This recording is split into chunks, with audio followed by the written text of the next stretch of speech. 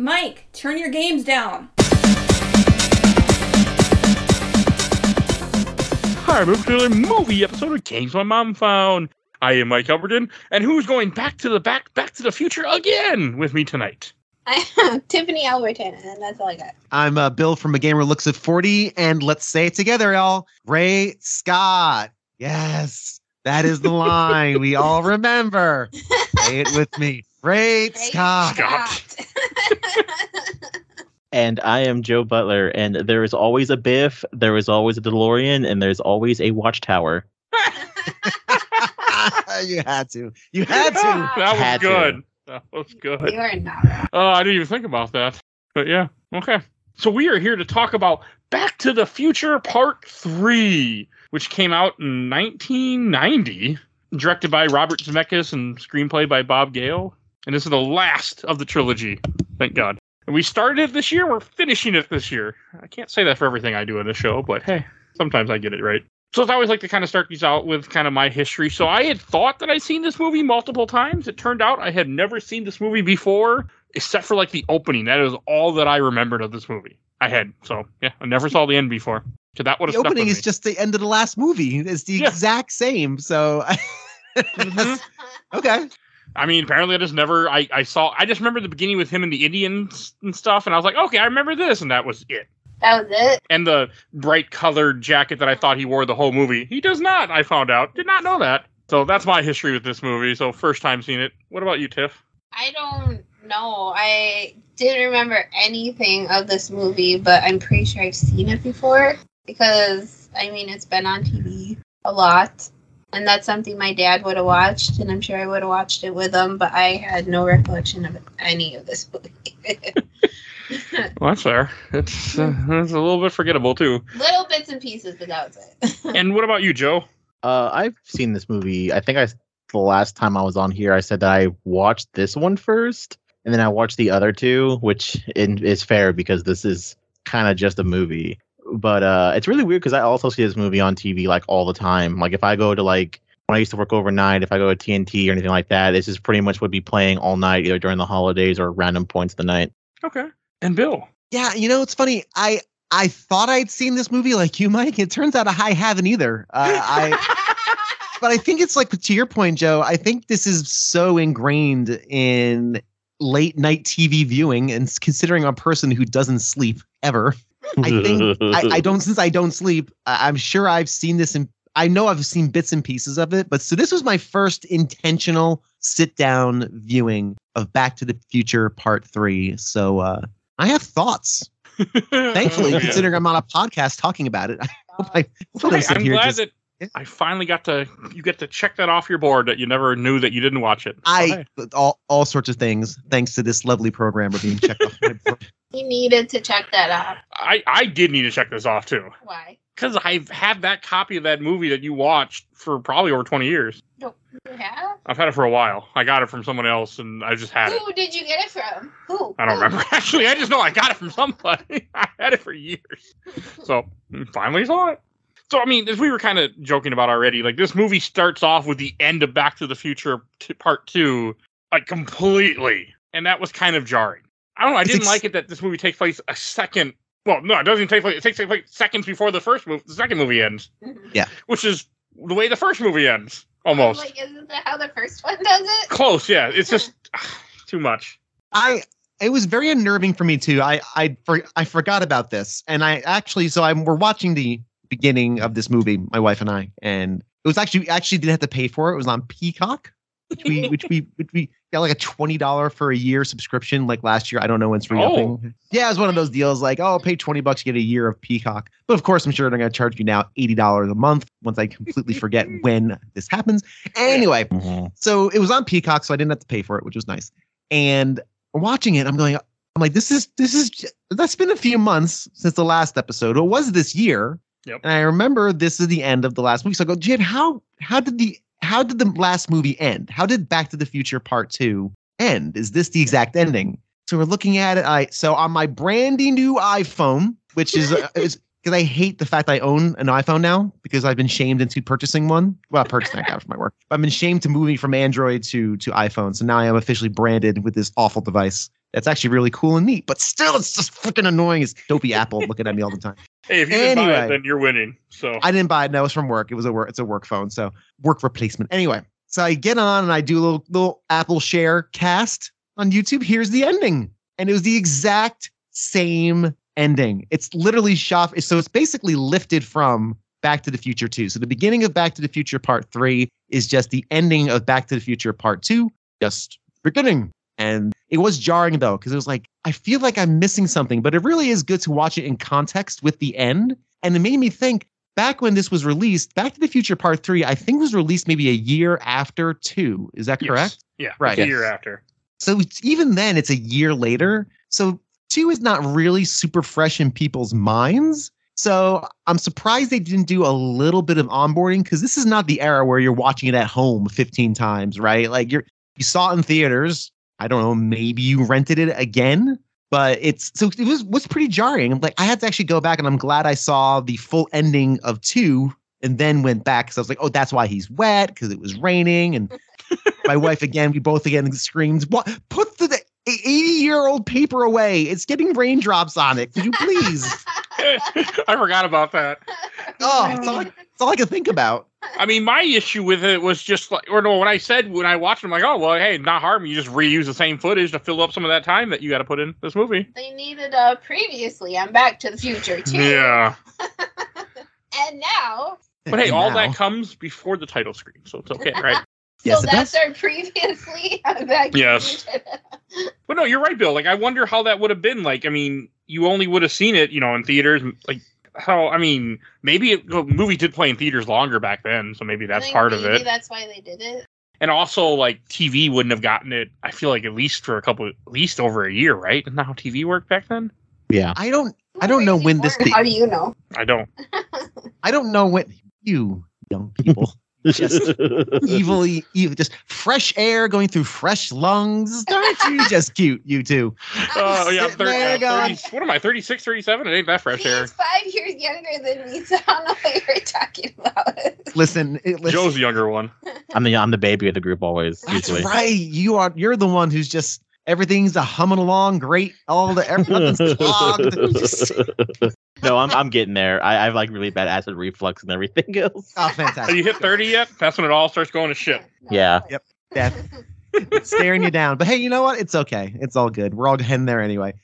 Anyway, not to get depressing, because this movie, unlike its predecessor, Back to the Future Part 2, is kind of delightful and fun. I really enjoyed in this movie not worrying about, I don't know, attempted rape or I don't know, domestic abuse and dystopian terror. And I had a fun little Western, and not to go too far into it, I guess, but am I the only one who enjoyed this quite a bit more than Back to the Future Part 2? I actually enjoyed myself with this movie to a certain extent. We'll talk about it. I laughed, but I was bored mostly, but I did laugh throughout this movie. This is a movie with a solid open, a very, very long middle hour, and then a wonderful final 30. That is what this movie is. This Back to the Future Part 2 and 3, obviously, as may or may not know, was all filmed at the same time. Yeah. They were filmed concurrently, so these were designed to be a Part 3, 2 and 3. So these were filmed at the same time, and you can definitely tell they had way too many ideas for one movie, not enough for 2. And boy, oh boy, this Back to the Future 3 is the not enough part, because there is some padding in this movie. Well, you didn't need this, but also I think Westerns were more popular at this time, or like they were still riding high or getting kind of like 1990. I mean, they were still nostalgic for Westerns for people. Yeah. I mean, like the joke in here, he called himself Clint Eastwood, like, which is gone now, but that nostalgic for Westerns. They're all dead. No, but the people that literally love Westerns were like, or some of them are either dead or older. Yeah. So, they ain't on this podcast. I don't mind a Western. It's not a genre I go to often. They don't do Westerns much anymore. No. Which is kind of sad. Well, what's the one, the TV show, not Youngstown, or the Deadwood, or some stupid thing. There was Deadwood, Yellowstone. Yellowstone, that's it. Yeah. I combined two things. Yeah, Yellowstone. That's supposed to be Yellowstone was the one that my wife Ranchers? wanted to watch, and we got Paramount, but it's not on Paramount. It's on Showtime or something like that. Or no, it's on It's Peacock. on Peacock, and he won't get Peacock for me. If they give it me $20 for a year, I'll do it. You bastard. I found my wife found some deal. I don't know. I'm just gonna make up fake email addresses from now on and fake aliases and just keep getting new usernames for all these things, so I don't have to pay out the ass all the time. I think that's an idea. Anyway, but yeah, so I like Westerns. Okay. Westerns aren't a thing that I just have like this real hard, like strong love for. I mean, there's the classics. There's some of those classic John Wayne ones like Shane and True Grit, and of course the Good and the Bad and the Ugly. You know, there's some really good ones, but I find the stories to be very similar, and I don't have a lot of nostalgia for it. I didn't like grow up with Westerns. The Wild West. I actually have a story about the Wild West. I mean, you live closer to it than any of us. Wow. No, not now. I'm talking about when I was in New Jersey. This makes it even more ridiculous. This comment I'm about to make. But I don't really have like a big love for it. The Wild West always just seemed very dusty and dirty. And as you may know from this show and my show, I'm a man of leisure and convenience. I don't want to be dusty and dirty all the time. Like nothing's ever clean in the Wild West. I like it. So there that is. But anyway, I can share my Wild West story a little later.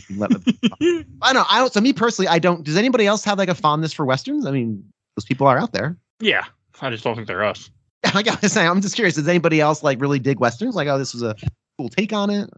I dig Westerns when they're like abnormally goofy. For instance, it's funny because there's two movies that I love that are specifically called Django.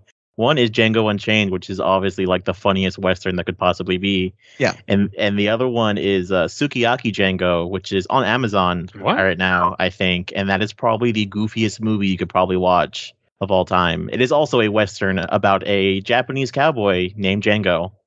Wow. That's interesting. Okay, cool. I know I've seen the Tarantino Django, and it's good. I enjoy it. It's fun. Escapist fun. But yeah, it's fine. But yeah, okay. Is it any good or? Oh yeah, it's great. If you enjoy Westerns and it ends up being a pretty good comedy too, I highly recommend it. Okay. I did enjoy like the opening of this movie when you have Doc and Marty sleeping, and then Doc's like, oh, I had this dream that Marty came, and then Marty's right behind him and scares him. Like I did find that hilarious. And hey, they weren't in the rain this time. They looked at the letter, so they weren't in the rain. He just turns on like the recorder. It's like yeah, that was funny. Like some of that stuff was funny. 2022. I mean, I did appreciate the whole idea that the car is in a mine, that he hid it for 100 years. Like, I did appreciate that. I still don't know how they figured that out. It was in the note, right? In the note, but that detail, like they found. There were a lot in that note. Like they found it like that. We didn't have time. We didn't have time. No time. We didn't have time. There was like an hour of filler. We couldn't have used some of that time to hunt down the car. So they wanted to make sure that you didn't leave the theater and that you were entertained for the first half an hour, so then you're stuck for the whole hour, then you're good for the last half an hour. Oh, okay. Had to keep it entertaining. I mean, because he knew, because it was his mind, right? That thought of it, so he automatically knew. Well, you open a can of worms you're going to be upset about. Technically, that one doesn't know because he hasn't went to the future yet. When he goes to the future, that version goes to the future. Then he goes back. But it's his mind. But not that version of him yet. It was a later version of him when he's older. It was still his mind. But not him yet. That's a different person. I know that. So he wouldn't have that thought. It was still his mind. Because it's a different person, essentially. When I get that he won't have that memory. Yes. But it's still... He can know how he thinks, but yes, again... that's what I mean. Yeah. He knows how he thinks because it's still essentially the same mind, even though it doesn't have the memory. I don't like this. Because you know I'm right. I mean, it was on the letter, if I remember correctly, from when I was paying attention. I wasn't paying attention to that part. Yeah, I know. I was very disgruntled that I had watched this movie. Yes. I wanted to watch Medium. Oh, so you forced your partner to also watch a movie when you were supposed to watch something else. I also agree with that, Mike, because my husband was pissed for the whole time this movie was on. Tell him I'm feeling pain. He's like, you have to podcast tomorrow too. I was like, what? You signed up for this earlier this year. You're stuck. I did not recall this. Oh, and then I think there's after they find the car and they go to the mine. Isn't that where they find the gravestone right by the mine too, if I remember correctly? Or is that somewhere else? That has so much information on it. Why is the dog finds the gravestone. Okay. The gravestone was funny where they said, oh, he died on this date for $80. Who put all that So there's a weird point that I want to make that I think the movie kind of fucks itself over on time-wise, and I'll get to it when I get to it. What? You're telling us now, and now you're just gonna say I'll get to it when I get to it. Mm-hmm. Well, so they read the headstone, and it says here lies Emmett whatever, and then it says something about his beloved Clara, right? Yeah, his beloved Clara. But they said that the ravine is named after Clara, who fell into the ravine. Right. So Right. she fell in the ravine. How did they meet? Exactly. But since he went back in time, he saved her because he was there. But they saw the picture before he ever met her. They didn't know who Clara was. Like, who's this Clara? And he's like, I must have been some sort of handsome man or something. I don't know. And Yes, but also the version that says that wasn't the. Wait, no. Even when he gets. yeah. Because basically what it establishes is that she would fall, but then he would meet her at the party, but he would get shot at the party. But if she fell on the cliff, she wouldn't have been at the party. Because the party would have been after she fell off the cliff. Because he wouldn't have been out there to meet her because he wouldn't have been out there with Marty. He would have been in the town. Right. Yep, you're right. That's the plot hole. She was supposed to fall off the cliff, which is why they named, and which is again a very funny joke. I know that because we all wished our teachers would jump off that cliff. I remember the name of it, which is again a very funny line. So yeah, you're 100% right. That is I think a pretty big plot hole because he does not know. They don't meet Clara until they've ruined this version of the future or the new version of the future by saving her life. Because I was thinking that because he's back there, he saves Clara, but he only saves Clara because he's with Marty. Because they're putting the car out and they're getting ready for the train track thing. Otherwise, he wouldn't be there. Right. Yeah. Basically. Wasn't he supposed to meet her at the train tracks, or like at the train, like pick her up at the train station? Well, and again, it's not really clear because again, we don't know what the future was supposed to be. We don't know if they were. So remember, the photograph they took was here, guys. Emmett Brown, and they were in the. I guess when they were not in the future. They were not in the past yet. They were in 1955. So in 1955, they see the tombstone. Doc, oh my God, you're dead again. Hey, here's more information I know I shouldn't share with you. But hey, let me yelp loudly instead of keep it to myself. In 3 movies, Marty, have we learned? Don't tell people about their past. No, let's not mess with this. But no, that's not how it works in this movie. So so I'm just trying working it through, but you're right. So basically, long story short is, I think you're right, Joe. It's a pretty big plot hole because, it says Clara on there, and no one's quite sure what this Clara is, and maybe in that version of the future, he would have met her eventually, like you said, maybe at the dance or at the festival. Yeah, but if she dies that quickly, then he can't meet her. How could he possibly meet her? Because and how? Yeah, they should have had her. What then? Yeah, I mean, because she has to fall in at some point, but it's okay to have that part alter that he went back. I mean, I can buy that, but the fact is he wouldn't have been there, therefore he couldn't have saved her, therefore she couldn't be on the gravestone. I think it's just a script thing to cement the idea of a Clara. Like, okay, who's Clara? Here's the question that the audience is going to keep in their brain, and that way, when you see Clara, we already know this is going to be a relationship. So it's not. I guess maybe it's not as big of a left turn because this is him falling in love. In the old Wild West, the dirty Wild West, is a bit of a left turn for a character, for Doc as a character. Hey, I can buy a guy falling in love with a woman in 30 seconds, okay? I can completely buy it. Yeah, it happened. There's also several other things that I made fun of that wouldn't make sense. For instance, if Marty and Doc were in the past, would they kill everyone because they have vaccines of the polio inside of them? So wouldn't they be spreading polio and other diseases? I know, because you have the vaccine. You're not. The way a virus would work is it'd only be spread if you're having symptoms, then you're contagious. I guess. The vaccine, your body's already built antibodies and beat it. Yeah, but the others have. No, but I don't think it would. Because I know, this is what you get, Joe. I know with the Aztecs, and when the Spanish came and they gave them smallpox blankets, but I think it was more of they had people that were sick and they wrapped them up and said, "Here you go," and then infected them that way. But I don't know. Oh, is it one of us a teacher, Bill? He's not a. I am not a teacher. He's not a teacher. I work in education, and I'm a blabbermouth, but I am not a licensed educator, sir. Oh, okay. I am not formally trained in the practice. No. I'm not a teacher, so I'm a professional Googler. That's what If I I remember this question, Teacher, Bill. I can ask it to a history teacher that I'm going to be talking to on Saturday. So if I remember this, I will ask him I that. mean, text him right now, Google. He should be asleep. Maybe. I don't know, but I'm not texting Google right him right now. now. So now I'm curious because But there's also, but you'd also make points like, well, he bought his fancy outfit in the 50s, and I'm sure there's 1950s germs there. Yeah. So would that shirt have? Yeah, who knows, right? But that is a good question. I did find it funny when he dresses in the outfit and like the whole thing with that. It's like, oh, when Doc's like, oh, that's how people dressed back then. Didn't you see the movies? And I was thinking about it, like 1950. Well, no, in 55 it would have been black and white show still, and you only would have had so they would have wore brighter colors with a few times you would see them, so that way the stuff pops out more in black and white. Wayne did not wear shit. No, but I feel like Bonanza had bright stuff. No, Also, it did not. I watch Bonanza every day. And you said you're not a fan of Westerns. Come on. Closeted Closeted Western fans here. And I help my residents pick out the cute cowboys, okay? They did not look like that. I think our dog's dying. She's fine. Okay. Are you alive down there? So I like the outfit, and that's all. And I thought he wore that the entire movie. That's how I realized I had never seen much of this movie before. Because as soon as when he changed his outfit, I'm like, oh, I've never seen this movie all the way. Literally on the cover, his outfit he wears for most of the movie. You see, I had a memory, But a wrong memory apparently. funny enough, this also falls in the other goofy Back to the Future shit where you can buy that shirt for like $70. Is that shirt really? worth $70? Fuck no. No. No. Thank you, that shirt.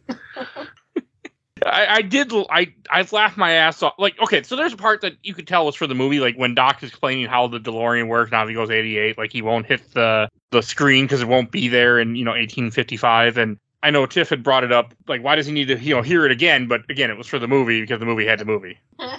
Yep. Gotta. You never know who's in that theater for the first time. Who had the brilliant idea? Hey, I'd love to see Back to the Future Part 3. And I have no way of seeing 1 or 2, but you know what? I'm sure I can get on this train, no pun intended, right now. And you got to account for it. Yeah. I watched Back to the Future 3. That was the first one I watched. Yeah, and that's actually that's probably not terribly uncommon. You could. Yeah. You could watch it. Yeah. It has the same stuff. I mean, you would just be disappointed. You would just might never have an inclination to watch the first movie, which is a perfect movie. That's all. It's an inclination. I don't know. New word. Okay. As Bill has said before on this podcast, English or the language is, I forget the word. Are not Fluid. your forte. Language is fluid. There we go. Language Yes, is that fluid. too, but fluid is the word he has used. Thank you. Language is fluid. That's fine.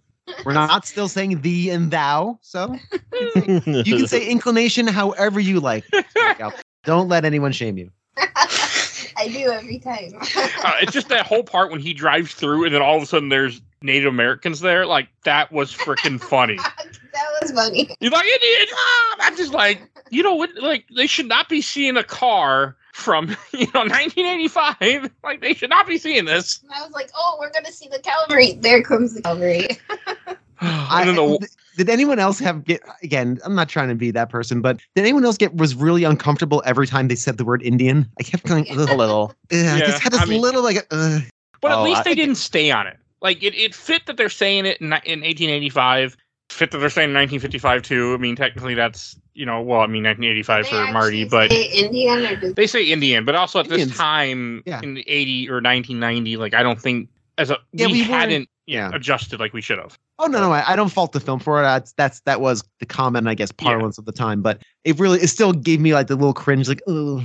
Yeah, it didn't bother me when they're in 1885 and people are saying it, just because that is 100% what it would have happened. But yeah, no, I know what you mean. It was, at least they didn't stick with it long. They have it and they move on. It isn't like, because I was like, oh, we're gonna get problematic in this movie. I was assuming, but thought they were going to use a lot of different words. Oh yeah, and they get right off it. You see them the one time, and then they're done with the Native American. They don't continue on that, and they could have went in many different ways to make it racist and all sorts of stuff. A couple other racist remarks I can't remember about. Yeah, there were some Chinese comments. I have a very specific one, which goes for the Chinese, is the fact that the insult that Biff's ancestor uses was to call him yellow, which back then was a racist term because you were a cowardly Chinese man. Oh. Yeah. Yep. That's correct. That where that comes from? Yeah, that's where that comes from. Yeah, the yellow man. If you're a fan of the great Bruce Springsteen, he mentions his Yellow Man in the classic Born in the USA, which is, hey, surprise, surprise, not a patriotic song at all. Oh. It is not. Oh, no. Listen to that song, actually. Don't just sing Born in the USA. If you are That's the only if you have a part certain political bent, you should not be blasted out in your speakers. It is not a pro-American song. Listen to those lyrics. Get on Genius and give them a look-see. Yes, no, the Yellow. Yes, that was. But I mean, you needed the Native American because you needed to have the car get hit by an arrow because you needed something to happen to it to all of a sudden have it leak fuel. Which I was thinking to myself, like, this is one hell of an arrow. Let's be honest. Right?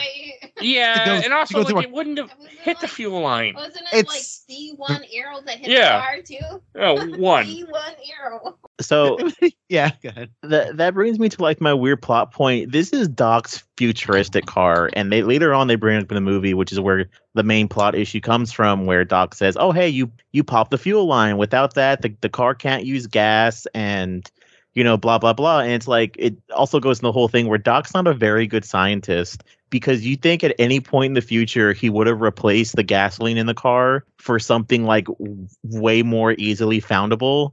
Like Because- garbage. Like, Yeah. Like just straight garbage. Because you think about it, you say like, oh, there's no gas in the past. Well, what about the future? At some point past like maybe 2100, you'd probably stop finding gas too. Yeah. But they never And- traveled that far. I don't. Or wait, no, he did travel farther in the future. Yeah, In the- you did. yeah. You travel farther in the Joel's future right. to get the whatever they call it. I forget to put the garbage juice compactor or whatever they call Yeah, it. the power of the flux. Yeah. Yeah. So to your point, and that's why it's interesting when it's funny how when I see the movie and when you realize the line is punctured and the gas is coming out, like, okay, here's your inciting incident. Here's the problem that's going to start the series of problems.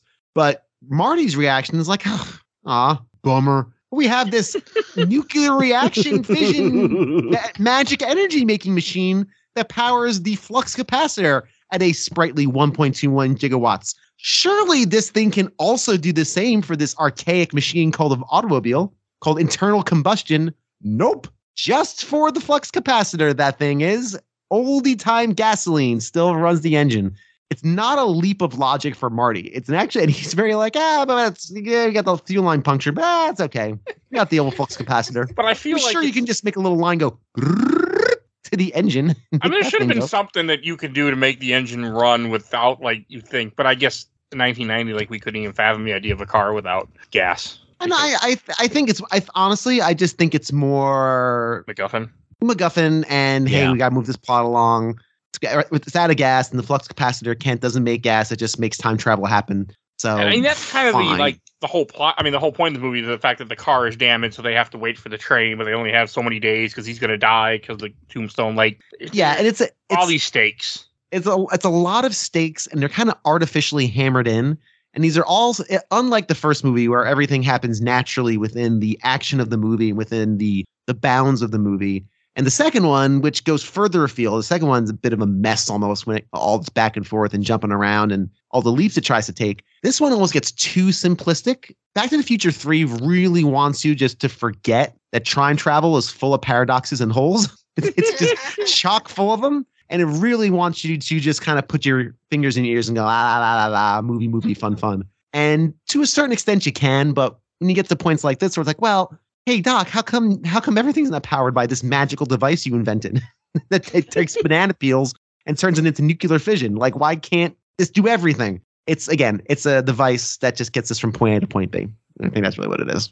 Yeah, and they had to have some kind of plot. I just didn't like it that there was so much like, oh, this is going to happen, so we got to do this, and oh no, like, it's just, and how often they keep saying, look, well, we'll do this next week. Well, you won't be alive next week, Doc. You only got till Monday. Like, Yeah, and that's when we get to the middle part. And again, when I say middle part, I think the middle hour where there's lots of things happening, but not much momentum. Not much gas is in this car in the middle of it. This thing's getting pushed along until, again, the final 30 when it just takes off and becomes really fun. I have a weird question for y'all. yes. So yeah, we've been through 3 of these movies. Is Marty supposed to be the cool guy in these movies? Because he like whines like way more in this one than he does in the Yeah. other two. Yeah, And I feel like it's a Flanderization thing where they're like, oh, we just got to make him more whinier for each movie. But it's like, isn't he supposed to be like the cool kid? And I say that because I also watch Rick and Morty, and now that makes a lot more sense as to why the Morty character acts like that, because they got that from this and not the other Back to the Futures. Yeah, that's a good question. I don't know. I think that also, yeah, I don't know. I'd have to think on that. I really don't know why they made that shift. Maybe time traveling dulls remove some of the hubris off a boy. I don't know. I did like all the Seamus stuff, like the whole, he parks his car at the bear cave, he runs, he falls down, and when he wakes up and he's like, Mom, I had the weirdest dream, and it's Leah Thompson from the first movie. That was hilarious that they brought her back and that he's playing the Seamus, which is the Seamus. I did like all the Irish accent like that. I thought that was pretty good. Pretty good. He did. It was a good Irish accent. It was a pretty solid accent. Not gonna lie. He did pretty good too. This movie, and also Back to the Future too, and again, it makes sense knowing that these were made right next to each other. Essentially, it's really this movie, and that's why I opened with the Great Scott. Great Scott. Let's all chuckle and put it on the T-shirt. Great Scott. This movie really likes to hammer in those old tried and true catchphrases and all that reiteration. Him was a dream again. And in part two, part one, it's great. Part two, it's a cute callback. Part three, it's overstayed its welcome. I was waiting for him to have a skateboard part in this movie too. Yeah, right. On the back of a horse. Yeah, I was waiting for something. Like, was he gonna grab just a wheel or a board? And I was trying to figure out how he'd do it. I was like, maybe he's got like a little baby wagon. Nope, he just gets dragged by a horse, which technically he'd be all bloody and bruised and beat up from that. But hey, he's fine. My wife and I both were like, oh, he would not be walking after being drugged through the streets of the Wild West City there. Like, mashed into boards with his head. Oh, he'd be screwed up. Like, yeah, being dragged is terrible. Concussed, more than just a muss. He'd be, yeah. And then, of course, any blood. No, it's a kids movie. It's a kids movie. Or a family-friendly movie, let's say. It's a family film. Family film. Rated PG-13, wasn't it? I don't know. It's PG. It's all PG. It really? Yep. Mm-hmm. It doesn't say on my wiki, but okay. It might be one of the weird. I have YouTube playing right now. It might be one of the weird things where, like, how most movies are, where this was PG-13, like back in like the 90s, but then eventually it's like, this is not PG-13, and then they made it PG like a decade ago. Can they do that? Can they make that change? Yeah, they did it with what is it? Spawn. That's one of my favorite like Spawn trivia things. Spawn was rated R, and then they realized there's no violence that whole movie. Like, characters get shot, but there's no blood spray, and they say fuck once in that whole movie, so it's PG-13. Did they do it after it was released, or was that like a... Yeah, they did like a decade after it was released. Oh, wow. Okay. I didn't know you could do that. Okay. Yeah, totally do that. Because movie standards change every like decade or so. Okay. Nice. Well, maybe one day Reanimator can be dumbed down to a PG-13, and then all ages can enjoy that fine piece of cinema. You brought up BioShock. I'm going to bring up Reanimator. Fair is fair. Fair is fair. That's exactly not fair. At least not for this podcast. I hope I'm not alive if that ever happens. I don't think you have to worry about that.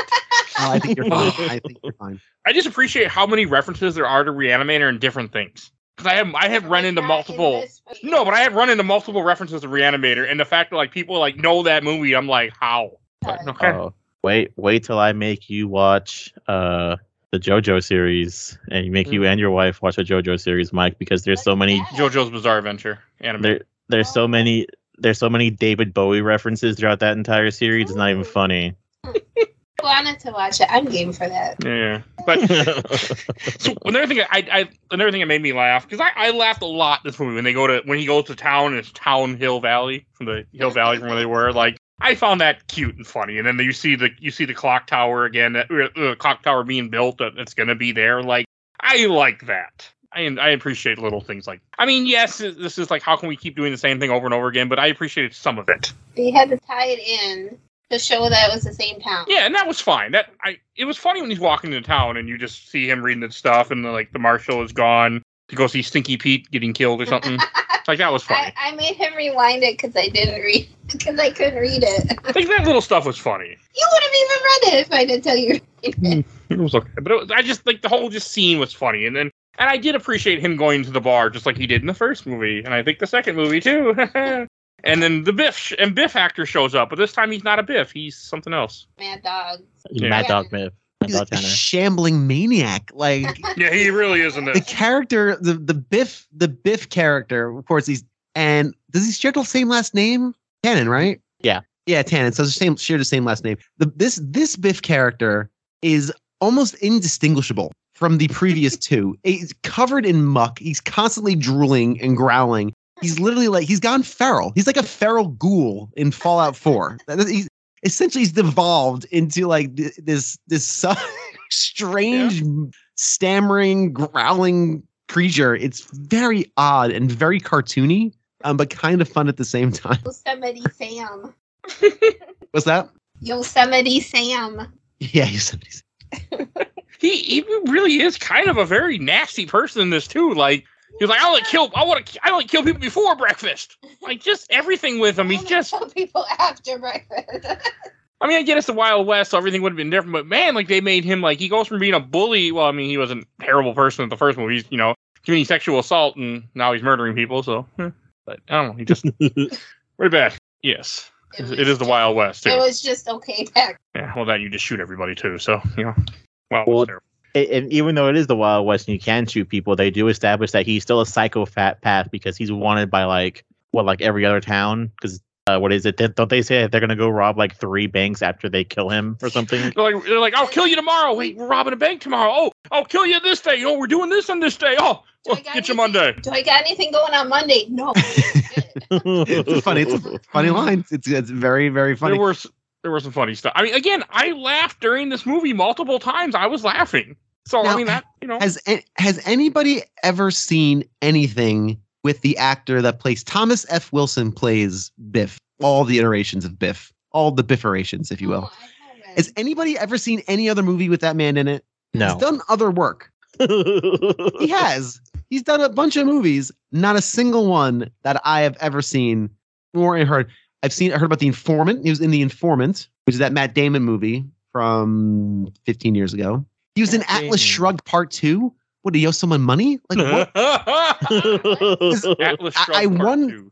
I wonder. Yeah, I wonder if the people have a hard time getting work. I don't know. Yeah, there's a lot of things with especially being in in Hollywood. If you cast yourself as a villain, especially as a villain, 3 times in a row, you're probably not going to find work after that. I think a lot of people that play villains for their first time roles have issues finding work after that because people always associate them with villains, and some people just keep doing it for the rest of their career. Ooh, he did a lot of animated stuff. He did a lot of voices. That's what you do. What? He was in Batman the Animated Series. He was in one episode. He played Robin in Robin's Reckoning. I've never seen a single episode of the animated change series. That someday, sir. I know. People tell me it's wonderful. I don't know. I vote you watch it now for the holidays. I'd like to. He's been Pinky and the Brain. He's in New Batman Adventures. He's in a bunch of Buzz Lightyear, Star Command, Johnny Bravo, Ghost Whisperer. He was in a lot of stuff. So he did a lot of voices. That's the takeaway from this nonstop lathering. He was Tony Zuko in Batman the Animated Series. Oh, 14 episodes. And he did video games. He was in Wing Commander 3 and 4, and Prophecy, Star Trek Voyager Elite Force. Are any of the Star Trek games good? Are there any? I have no idea. No, there's so many, and I don't think any of them are good. Generations is good for 360, from what I remember hearing people say. But I've never. Back to the Future games, Star Wars: The Old Republic, just additional voices. He literally just went in there and did rando NPC 52. Oh, he's in Shattered Dimensions. He was Electro. That's a good game, by the way. I mean, he's not that handsome. Fair. No. I would never pick him as a leading man in anything. but you know what? But this is we're very going off a field on Mr. Wilson here. But he does. I could see him though as a character style actor. Yeah. But I think maybe his role was so iconic and so just painted to him. I can imagine it was very, very hard for him to get any other work after. Oh, he was in Legends of Tomorrow as Henry Haywood, whoever the hell that is, for 9 episodes. So okay. I would have. I watched the show, but it's been a while. I never finished. But in this role, in this movie, so I'm just gonna try to steer us back. It's fine. Good job. I got you back. I got you back. In this movie, he is unintelligible. He's just jabbering monster 52. It's fine, but it's fun. I can't remember what happens in the bar, but I just remembered I just put in my notes he gets dragged by when they throw a rope around him and drag him through town. But I don't remember what the. You're gonna skip over the part where he dances like Michael Jackson? Yeah, no. I didn't put in my notes. No. That was cool. It's before he calls him Mad Dog. His not being called Mad Dog. Okay. Yeah. Yeah, I did like when he danced like Michael Jackson. That was funny. And then like, what the hell? And then they start shooting at him, and that's what makes him do the Michael Jackson dance. Yeah. And when he does the big spin, and he ends up stomping onto the spit bucket. Yeah, the spittoon That was covering hilarious. him People in. collect those stupid things now, by the way, Oh in my 2023. Oh. People do. I have watched Dumb Enough. I really, really like shows like antique stuff, and people will buy those stupid things. So Yet you won't let me collect shit like that. no, of course not. But people do. He yells at me, we have enough junk. Says the man who still has all these Xbox videos. Hey, until I can other ways to play them, they have to stay there. Yeah, then the oldie time spittoon. Yeah, sorry. And to add to this movie, they're about to hang him because he called him Mad Dog. Like, oh, we haven't had to hang him lately. They're like, hang him on the building like nothing. Like, I'm like, They're just watching people. I mean, it is the 18. Well, to be fair, it's 1800, so it's not that far off. Also, everyone's afraid. I mean, all that was. I mean, technically, all that was accurate of what probably happened a lot in the 1800s. Well, according to all the Westerns, yes. Yeah. And Red Dead Redemption, both 1 and 2. I really need to play 2 someday. Oh, Oh, and I forgot. This is how Doc and Marty meet because Doc has like a modified rifle yeah. with a freaking like sniper thing on it. I thought that was cool. Can we get one of those? That was cool. We don't like guns. That was such a Fallout weapon. I loved it. Yes, it was. That thing was called the strengthened. Oh, I gotta think of it. Oh, damn, what's a Fallout ass name for that sniper rifle? Strengthened lever action rifle. Strengthened lever action combat quickened rifle with extended barrel. It was cool. Oh, it was great. I was It was like, a nice introduction to Doc. And like the whole him yelling at him like you owe me $5 for the horseshoe and $70 or $75 for the horse because I shot the horse. I was like, what? That was funny. This all makes I mean, he's like, oh, that's the $80, and I'm just like, movie. Sorry, go ahead. No, you can go ahead. What I was gonna say is senseless. You probably have something much more interesting to say. No, I was gonna say isn't that the same thing of like every other movie where he's like, hey, you messed up my ride and you owe me like $100, and it's like, oh, equivalent of it. Oh, I didn't do the math, nor did I bother to watch the other 2 movies to see if it's around the same. Like, okay, but yeah, I forgot. That's like each movie. Oh. Yeah. Except it's Doc this time. Yeah, because Doc was the one that was going to get killed. Normally, he always wanted to kill Marty. He still wanted to kill Marty. Good point. Oh wow, that's a lot. $5 in 1885 is worth $158 today. Holy shit. Damn. That's an expensive horseshoe. Yeah.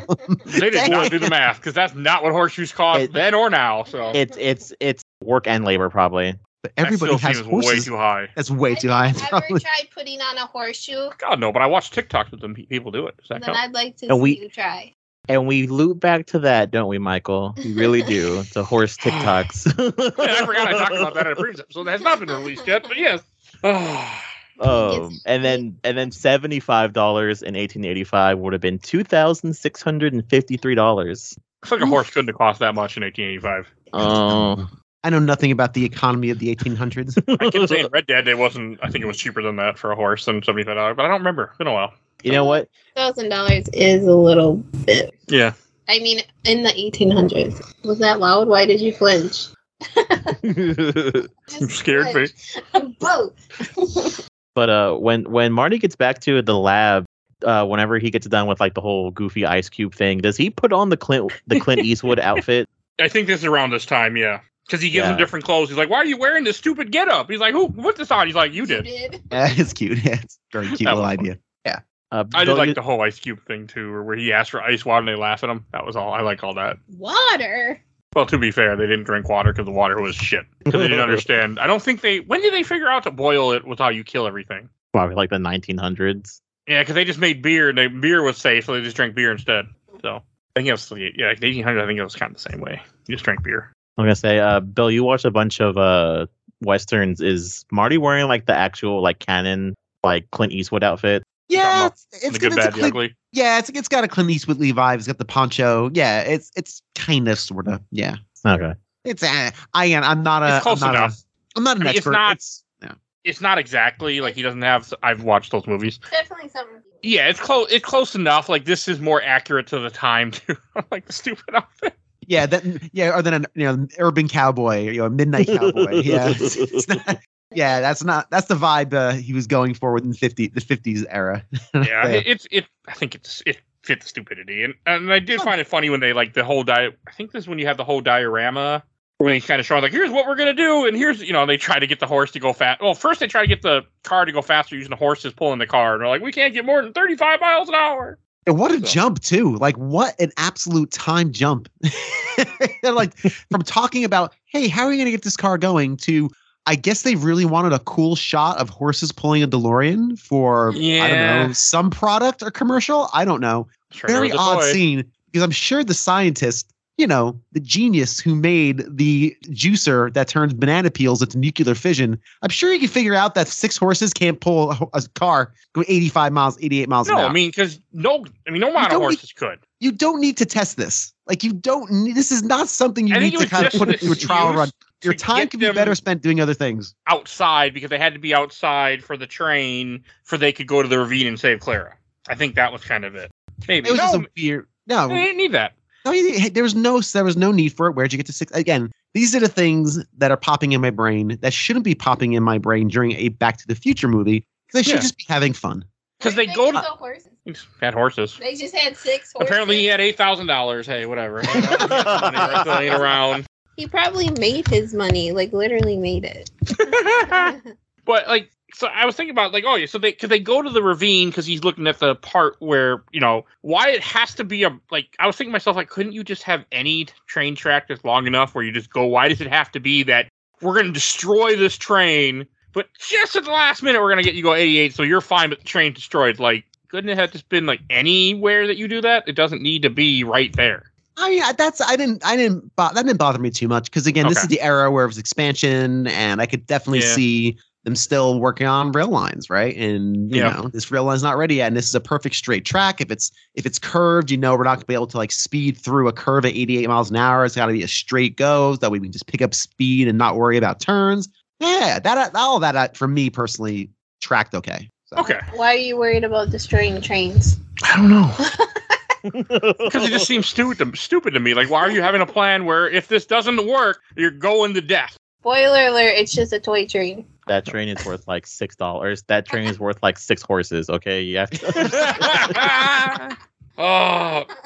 And like we were kind of saying, like this is where he saves Clara from the crash that shouldn't have happened because he wouldn't have been there, so she would have died. But yeah, it doesn't matter. I still think he was supposed to pick her up at the train station, so she shouldn't have been. And then maybe he forgot. I'm not watching this movie again to find out. By the way, so that's what I thought. He was supposed to pick her up at the train station, and then he forgot. So she was like, "Fuck this," and took a buggy by herself. And then I don't know what happened. Okay. Because the mayor does make a comment about, so maybe that's how it happened. I don't know. I could watch the movie, but I'm not going to. Again. Pick her up at the train station. Yeah. Okay, this one they go back to the lab and they have the diorama of the plan, which pays off later, sort of. I did like that, though. I like how I was thinking to myself, how the fuck did he make this giant diorama? Like, they only have like less than a week before he's going to get killed. They got to do this. Like, when do you have time to make this? That's a good question. His barn? Was it a barn? Yeah, his shop. His shop. It wasn't a garage, that's for sure.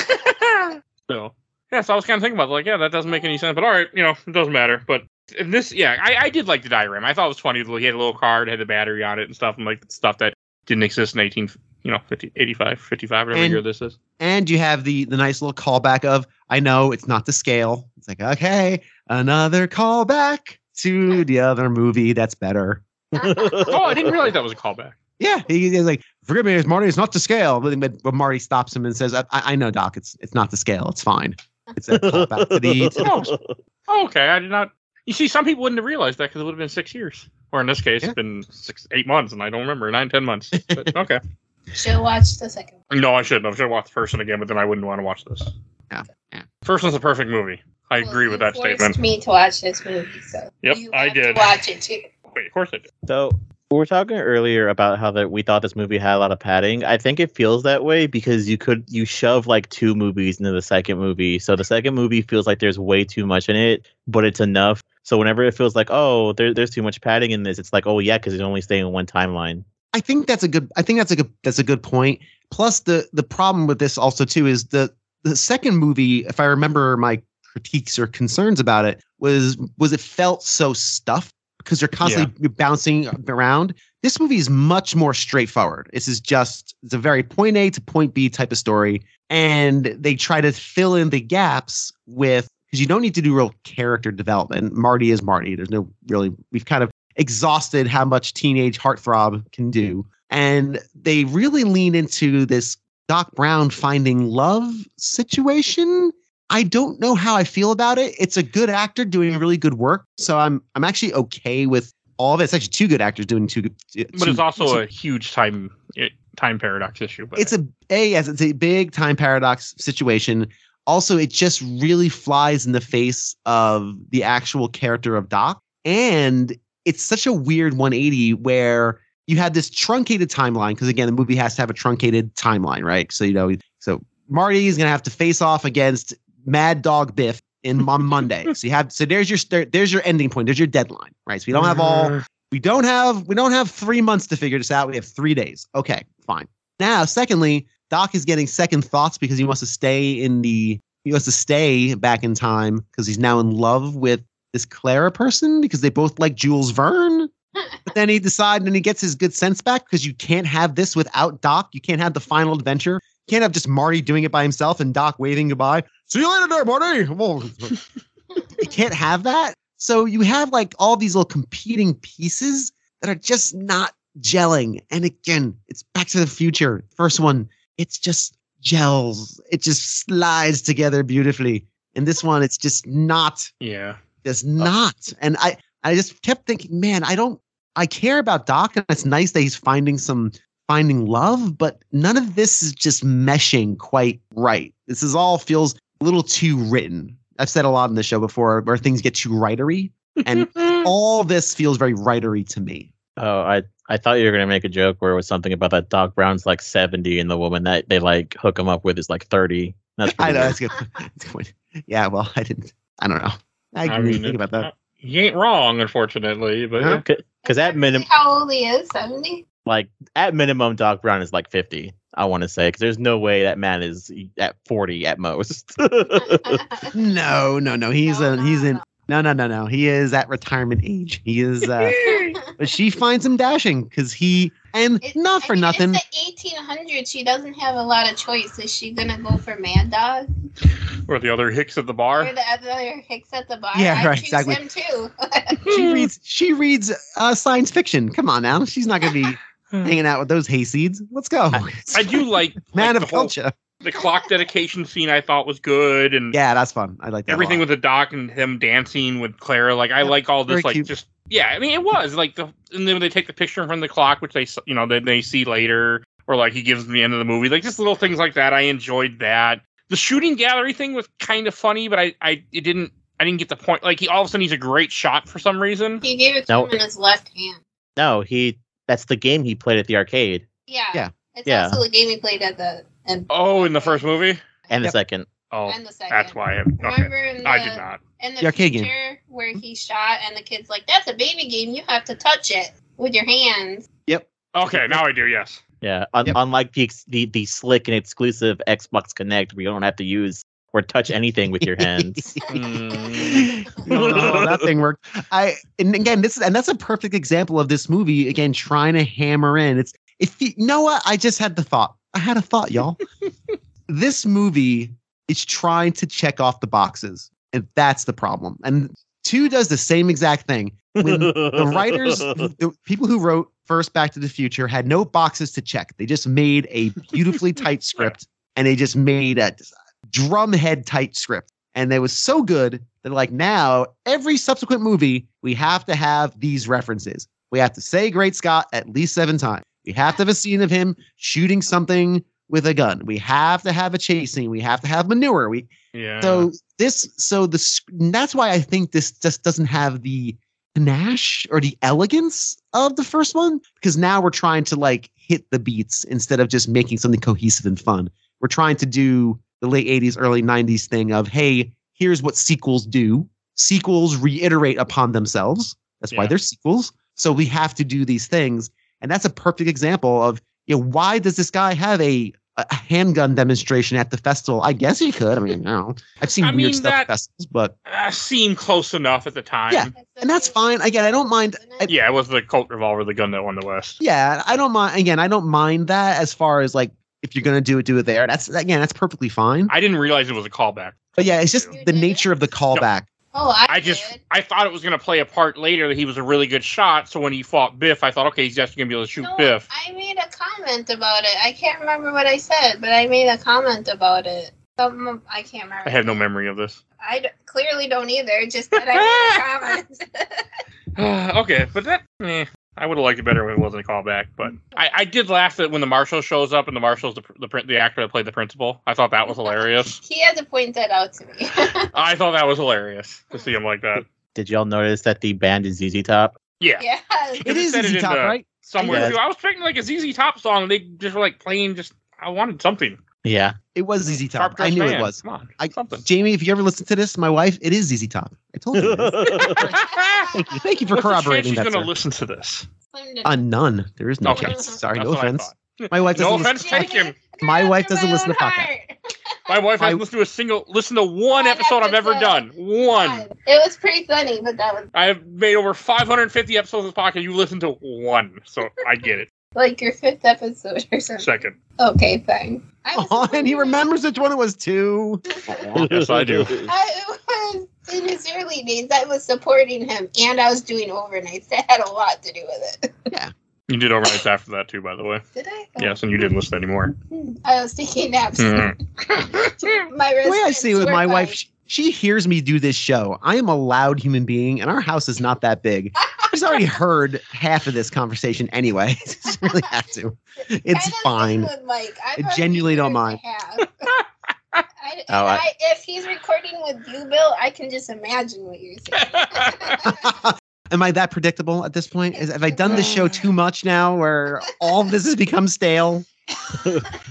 Not stale at all. But and then in my notes you have him checking in the guns, but he still keeps a gun on him. He pulls a gun on Doc. I forget why he pulls. Oh, because he wants to dance with Clara, I guess. He also wants his money. Gun on Doc. He just wants his money. Yeah, he just. Yeah. And you have the frisbee joke. I don't know why that thing was called a frisbee or why we had frisbee in the pie pan for, but unless that's a reference to. I don't know either. How frisbees came. I don't know. I don't know.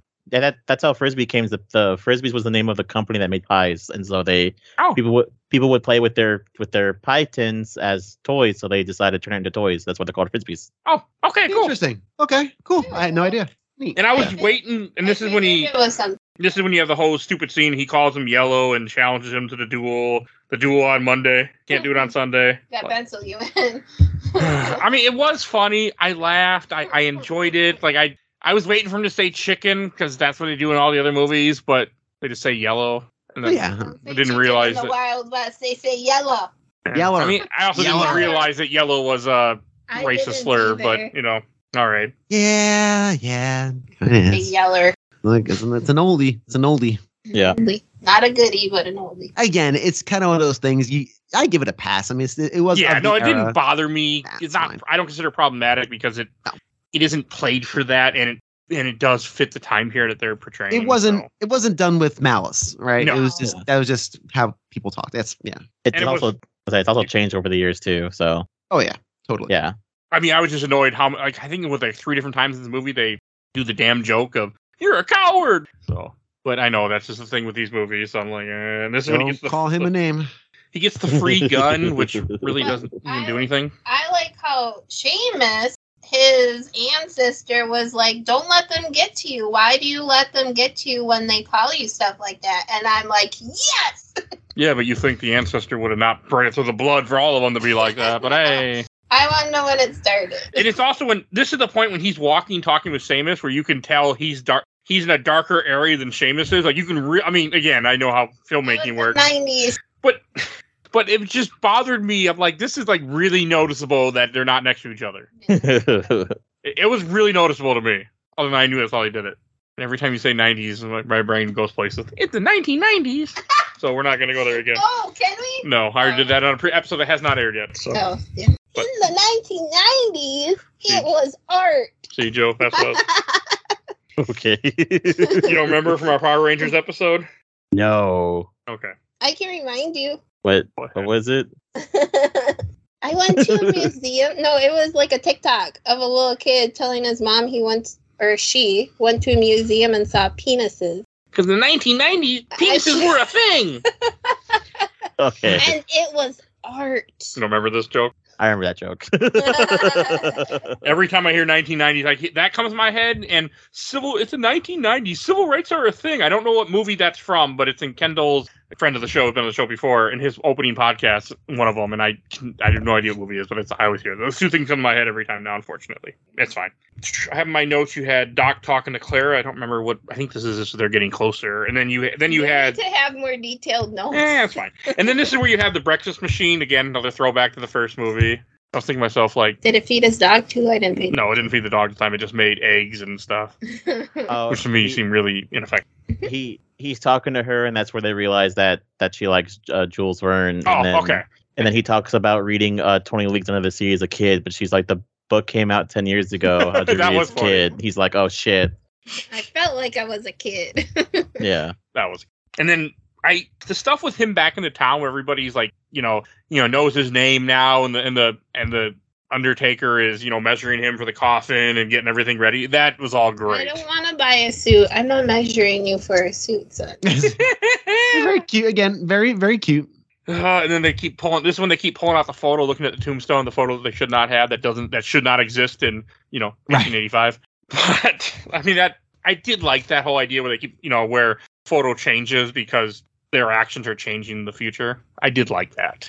Yeah, again, I don't have a problem with that. You need a visual representation of time passing. Again, you need that kind of visual, ticking clock, and that's what that serves. It's fine. Again, it's not as effective, though. Not as effective as the picture in the first one because no, not at all. Because in the first one, the hands are disappearing, and then like the neck is going. Like it's got that really phenomenal timer going. Where this is a little clunkier, but it's fine. Again, another bit of stuff to keep things going.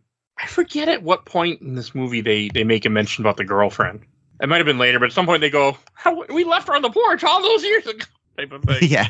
But okay, I have my notes. They put the car in the tracks, which to me didn't make a whole lot of sense. But okay, I mean, I guess, but the car would fly off. Whatever, they make it work. And then this is. So, Tiffany, you had comment about this. When Doc goes to tell Clara he's leaving and she's all being way more saucy than she should be for the 1800s, you were saying? Oh, when she opens the door? Yeah, she's inviting him in and everything. Yeah, she's just in her, night clothes and hair's undone and, oh, the shame. My goodness, lady. What are you doing? You're an unmarried woman and you're in front of a man and you're in night clothes with your robe open. For shame, the whole town's gonna know.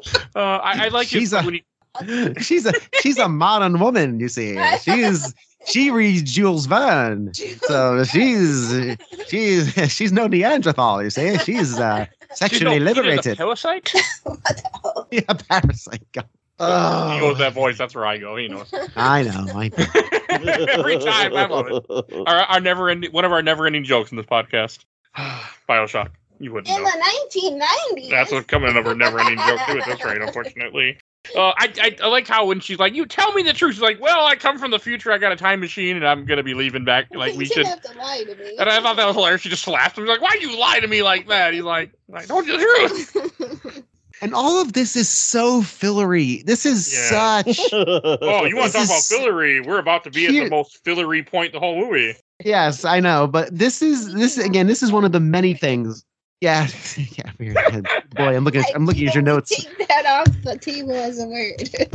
Fillery? Yeah, fillery. She doesn't like my word usage. I don't like it. I'm creating new words. This is padding. And again, all this is very strange because again, I don't mind the idea of Doc falling in love and finding a partner and some connection. But the expediency and the speed in which this is done is so, again, writery. It's so scripted. And again, coming from the provenance of a movie that's so clearly, it doesn't feel like it. It just feels very generic. And I don't know, it just feels very padded again. Oh, I mean, the whole thing with him at the bar and like this whole scene of them going to the bar and him holding that she's holding that shot. How much he drank? He had one shot. He passes out like everything with this was just so stupid. Biff counting and then not knowing how to count. Like, it's just... Oh, it goes on forever. And then the He wake doesn't know up how to juice. count, but if he holds up his fingers, suddenly he knows how many numbers are on. I mean, isn't the wake up juice while he's counting too, or is it out? Like, it's just too much. They make wake up juice. They write a novel. They shine their shoes. They do their taxes. Much happening. Yes. And Clara, this is you also Clara boards the train too. Oh, that's right before he starts counting. But it's just too much stuff happening, and it's just so stupid. And the town be like, well, if you don't stay for the fight, then you'll be a coward. Everyone will know he's a coward. It's the whole country. Like, I'm like, this is just stupid. Also, Clara very slowly buys a train ticket too, because it shows her buying a ticket and then boarding the train, and then I think also waiting on the train until it starts up. You mean the bus? The train that thinks it's a bus, where you can just stop it all of a sudden without anything? Yeah, okay. Not how a bus works either, but it really upset me. It really upset me at one point when she's on this train a little bit later when people are talking and she just pulls the string, the train just comes to a complete stop and she gets off it. Right, because everyone needs an shit handle on a moving steam locomotive. Those cars are not connected to the locomotive. They're not. There's not like a wire going to. No. What? The engine was it like a giant pail of water just takes off the steam and then just stops. Like again, very silly. And again, this movie really hoping you're just going la la la. Couldn't they have something where she's like, "Sir, I have to get off. I have to," and then there could have been but I guess I don't know. I don't know. It bothered me a lot. An immediate stop because that would take too long after all the fillery stuff we had. Thank you. It's not making good use of your time. And all this, like her getting off the train, her hearing about the old guys talking about how Doc was so upset about this girl. All this is happening during the time that Biff is counting and they go outside before he's about to shoot Doc. Like all this happens between that. Like it's just never ending. It never ends. And the problem here is, again, we're dealing with people we don't care about. This movie could have been perfectly fine without Clara. We didn't need a love interest for Doc. The only reason we have a love interest is to make the movie longer. It's really the only purpose. Give it the trilogy ending they wanted to give it. Yeah, but I understand that. And I again, all this is in service to, I think, what is actually genuinely a very fun ending. So I'm going to forgive a lot of these sins because the way it ends up is, I honestly think, is a lot of fun. Even if it's a little silly and contrived, it's still, I think, a good time. People walking on speeding trains is fun. It's just a natural part of life. But I have issues with this train part that we'll get to. But yeah, I guess there are some, again, weird things in there too. But we'll get to it. This whole thing, just like you said, takes forever, and because we're dealing with things that have very little to no stakes. Like all he had to do was not show up to the fight. All he had to do was what he ended up doing anyway. He just said, "Hey, I don't need to deal with this monster. I'm gonna go out. Do you have a back door to this place? Yes, it's out back. Fantastic." And just do that. Like all of these problems. And again, this movie is really trying to trade off of this very convoluted style of escape where we're going to, again, push the DeLorean to go to 88 miles an hour by these MacGuffin wonder logs he made that magically make the right color smoke, which is actually good filmmaking because that way you can visually see what's happening. It's literally a visual green, yellow, red. And like, can't paint it any brighter for the audience. Yeah. You skip my favorite part where what is it? He actually fights Biff or Mad Dog, wherever the hell his name. It's Biff. It's basically Biff every time. Biff is fine. Yeah, and he gets shot, and then he ends up revealing that he's wearing a makeshift bulletproof vest, and he ends up just beating the shit out of him. Okay, that was fun and cathartic. Cool. Yeah, it's fun. It's I enjoyed all that stuff where he has the, and again, you see him by the furnace, and he and he grabs it. Like I liked that, and then when he does hit him, and Biff falls into the manure again, like it's funny. Again, do you see the part? I actually got a good laugh. I had a good laugh. I was like, that's okay. It's more shit. Did you all see the part where they forgot that Marty's carrying a gun? Because I love the part at the bar where they're like, "Are you gonna go outside or not?" And they throw the gun across the counter, and you see Marty wearing a gun. He goes, "I already got a gun," and I feel like they legitimately forgot that he was wearing that in the movie, and they just kept it, I guess. And they just kept it in, yeah.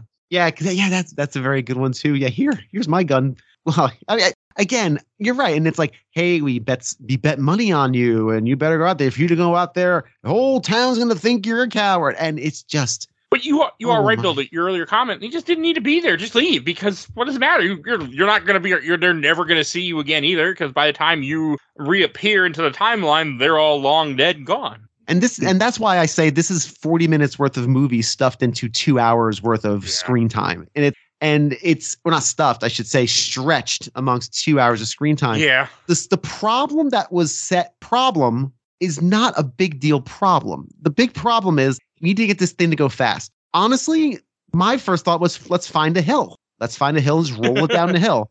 Now they paper over it in the conversation earlier in the movie where he's like, oh, we find a really long hill. But there's no hill around here that they would do that from.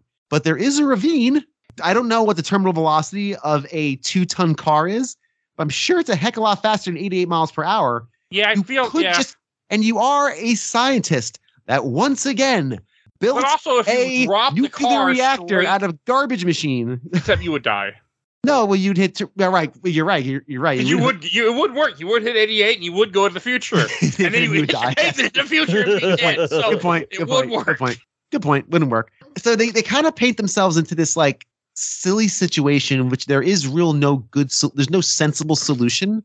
Where again, the solution to the original Back to the Future feels a lot more natural. Yeah, it just feels more baked into the world. Like, hey, this is an impossible task we can do, but it seems doable on the surface.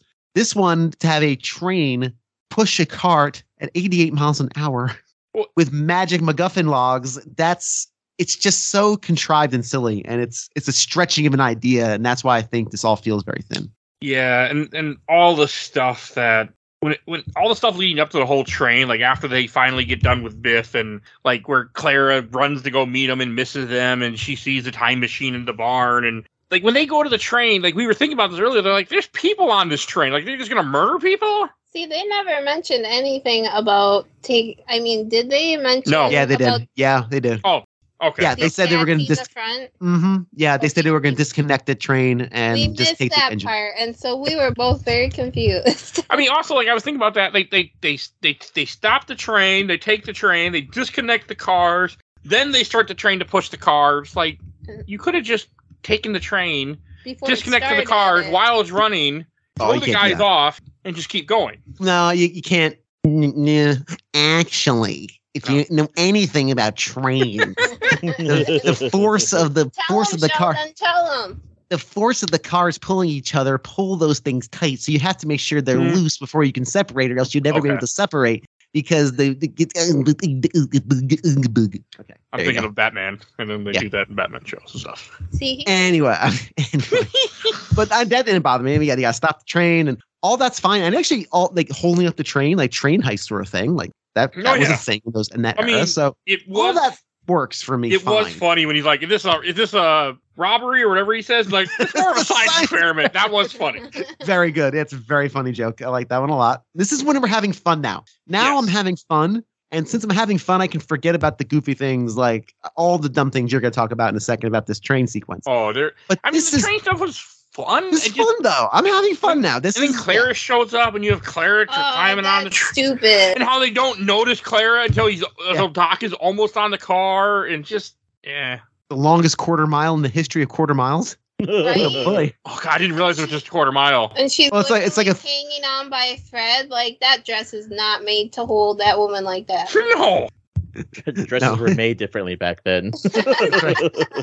Just everything with that was just too long, and I mean it was fun. But I like the cartoonish aspect when she holds on and it goes and she's like flying like a flame. Okay, there was some funny shit with the train and how the fires go, and he's like, "Oh, the next fire's gonna go, Doc!" And I mean, it was funny with the MacGuffin freaking things they throw in the fire that somehow burn for so long before the chemicals are released. Whatever, like it's fine. Yeah, and again, and it's and the hoverboard being used that was carried throughout this entire movie, like in the just there. It was just in the car, wasn't it? Yeah, but that was fine. Like it was. I enjoyed that it was used. It's not like he carried it with him. No, but now because now we're in the third movie of this trilogy, and we've seen the perfection that is the first Back to the Future. We expect if something is in a shot, it is going to be used. Like these movies don't have fat on them, right? And so now everything's being telegraphed. Like, why would he bring the hoverboard with him in the car? Obviously, that's going to come into play at the end somehow, right? So again, this is the filmmakers being they know how to put these pieces in order and how to make these things work. But again, there's just not enough to propel this movie at a brisk pace over the course of 2 hours. But again, this ending part, I don't mind the fact that they just made up a fake log that knows exactly when to time the other log. I didn't either. And what's beautiful about Doc Brown, and this is throughout all the movies, what's beautiful about Doc is that he says things so fast that you half hear everything he's saying anyway. So he can just spew pseudoscience. Like, they're designed to go off at a certain temperature, so it propels it at a steady rate. And you're like, okay, great. The train's moving. Let's get going. Come on now. An hour and a half. So all that's fine. But this, again, we have motion, we have action. This has got, it's very, the pacing, even though it is slow, I like the pacing of this scene as just a scene. If we hadn't had an hour of slow paced dragging stuff before it, I think this as an encapsulated YouTube clip is actually pretty good and fun, and it's as a standalone piece of like action cinema. So, again, like this, I was expecting Doc and Clara to get into the car. I was a little surprised when Doc ends up going off with the hoverboard and saves Clara, and then Marty gets teleported to the future. I wasn't expecting that. I didn't think they'd make it in. I mean, well, once they missed the point of no return, and Marty, of course, taking forever to let the board go, just scoot it on back there. Like there's nothing to aim. You're going straight to get the board back there. Again, you're building tension. It's a movie. Okay, it's fine. We're having fun. It was fun. As soon as they got on there, like the other part of the movie, so it was okay. As soon as they got on there and they kind of go off on the side, like, whoa, then I was like, okay, that makes sense. Oh no, well, sorry. Exactly. Did y'all notice they call it Eastwood Ravine now?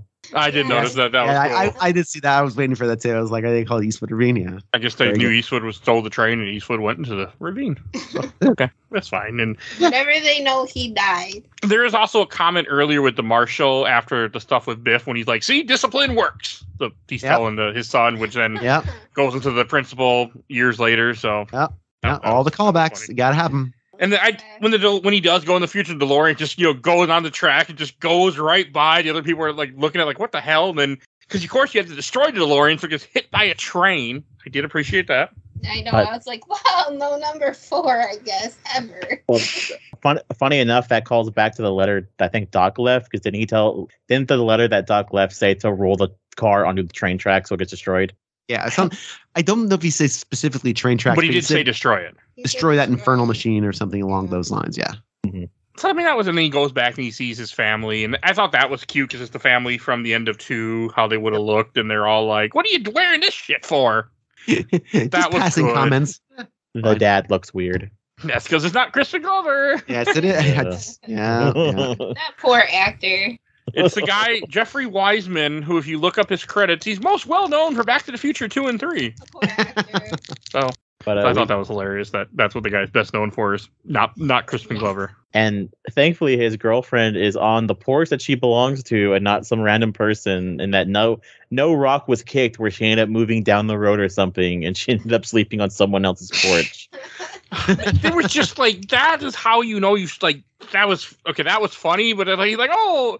And she's like, I had the weirdest dream. And I'm just like, this is such a mistake where they should not have had her in the end of the first movie, but they wrote themselves in a corner and they're like, well, here we are. Oh no, I didn't really like it. Yeah, but you are right, Joe. Like, they're lucky things didn't change and all in a different house from that time to this time. But hey.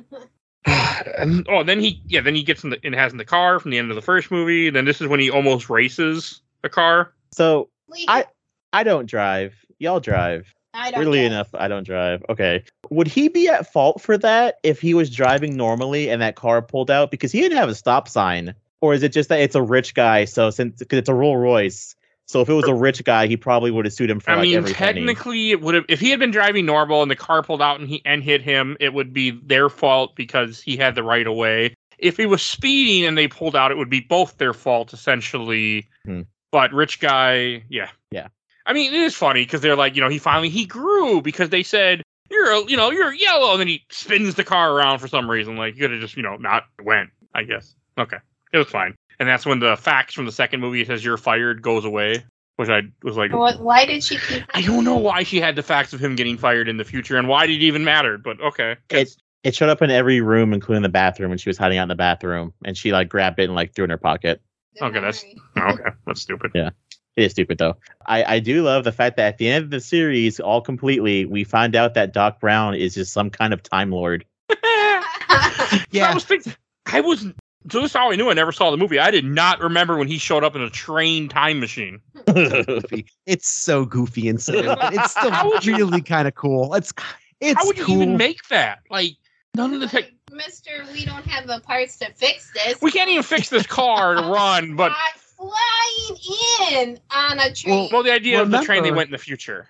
Well, remember though, the whole inciting thing, the reason they had to do this on the rush in the first place is because they wanted to make sure he doesn't die. Oh, yeah. They wanted to save his life because they knew that Doc was going to die in 3 days. Now, if that wasn't hanging over their head, they could have very sensibly said, hey, you know what? Let's give this a couple months. Let's think of a good plan. Let's lay low. Let's Why didn't they just take Doc bide our out of time. town? What's that? Yeah. Why didn't they just take Doc out of town? Could have been too simple. Yeah. Well, I think they genuinely want, because Marty genuinely wants to go back to 1985. He doesn't want to stay. Again, he's like me. He's like, there's no electrical outlets and this place is dirty. I don't want to stay here. This is fun. So I don't want to be here with the cowpoke. No, thank you. And when Doc shows up with Claire and has the 2 kids, we know it's at least been like 10, 12 years because those kids look to be like around 10, at least one of them. And look, let me just state something here about the family. I am not this person outside of this podcast. I promise you. However, I have to state this because this was stated by my wife, and I also agreed. So I am complicit in these comments. I've said it on the show before. I will never complain about someone's appearance. It's a really shitty thing to do. Just in general, people value beyond the way we look. Boy, oh boy, those 2 children that they hired to be the kids in that scene were so distractingly strange. I could barely see his steampunky Willy Wonka outfit that he was traipsing around in. The one kid just kept staring off into space, and the other one, his mouth kept going like, nah, nah, nah. I did not notice this. They got 2 of the strangest children on the Hollywood B lot to assist in this. I'm watching it. There's like the younger kid is like opening and closing his hands really quickly, and like running his like tongue through his non-existent teeth because 8-year-olds don't have their front teeth. Yeah. Could you please tell those 2 children to just stop? Just don't do things. Hey, you 2 children, you're failing at the one job you have. And again, you're kids. I'm not expecting much. All I'm expecting is you to stand there and wave. That's really it. All right. And again, I'm not trying to get on you kids. I'm not trying to say extraordinarily ugly children. I'm sorry.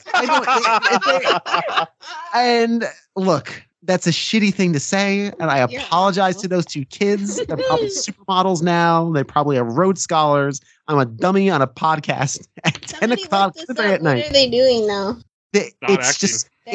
Am I wrong, Joe, in that this is it was extremely distracting? It's extremely distracting. And I apologize to the listening audience. I apologize. I was like, hey, the movie's over. To your listening audience, because it makes me sound like a horrible person.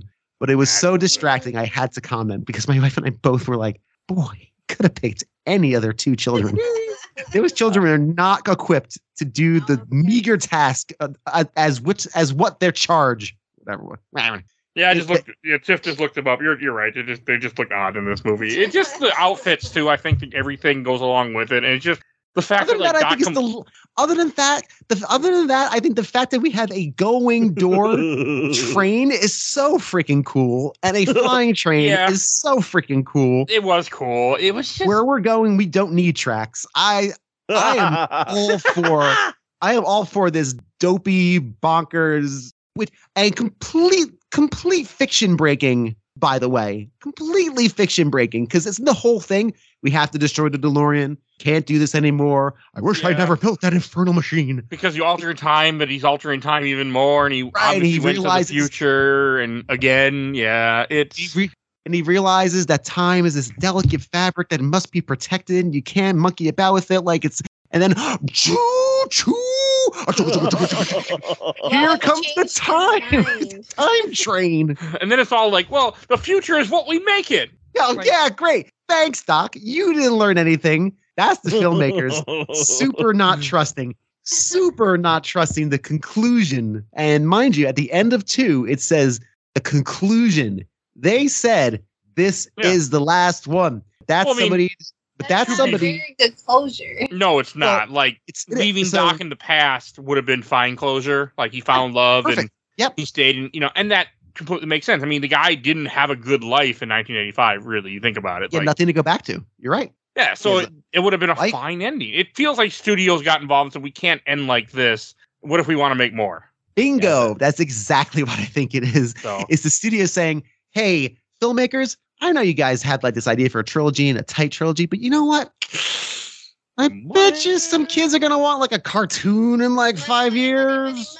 I bet you, it'd be really cool to sell would be, I don't know, the time train with the gull-wing door flip upside and the steampunk outfits. I'm certain we could turn this into an animated series in 5 years. Let's leave that window slightly ajar for derivative works. That is derivative works, the ending. Yeah, you're exactly right. I totally would believe that was a studio machination just in case. Yeah. Is there a weird alternate future where we have like a Back to the Future TV show like the Ghostbusters and Godzilla, Men in Black? Yep. I also told my husband, because we were watching this movie, he's brought up the same question, which was like, how do you even make a time traveling train? And I was like, maybe he re-engineer or de-engineer or whatever. Maybe he used the weird hoverboard technology, and that was like so far in the future. Oh. Maybe he reverse engineered it and then used that to make the train. I mean, the elements are all there. Just got to process them some way. And hey, he built a giant contraption to make breakfast automatically because of callback. So, I mean, nothing is outside the reach of the mind of Doc Brown and his plucky wife and his 2 unfortunate children. Unsettling children. Yes, they are unsettling children. Those kids should have been in Hereditary. That would have been so good. Those were Hereditary kids, not Willy Wonka.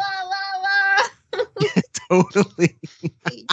I mean, and to be fair, there's nothing. I mean, there's the cartoon, but that doesn't really count. There's one game that came out from Telltale in, I think, 2015. Yeah. Which is essentially the last Back to the Future thing we got. It's canon. Is that canon? Yeah. Yeah. No, 2011. But I can't.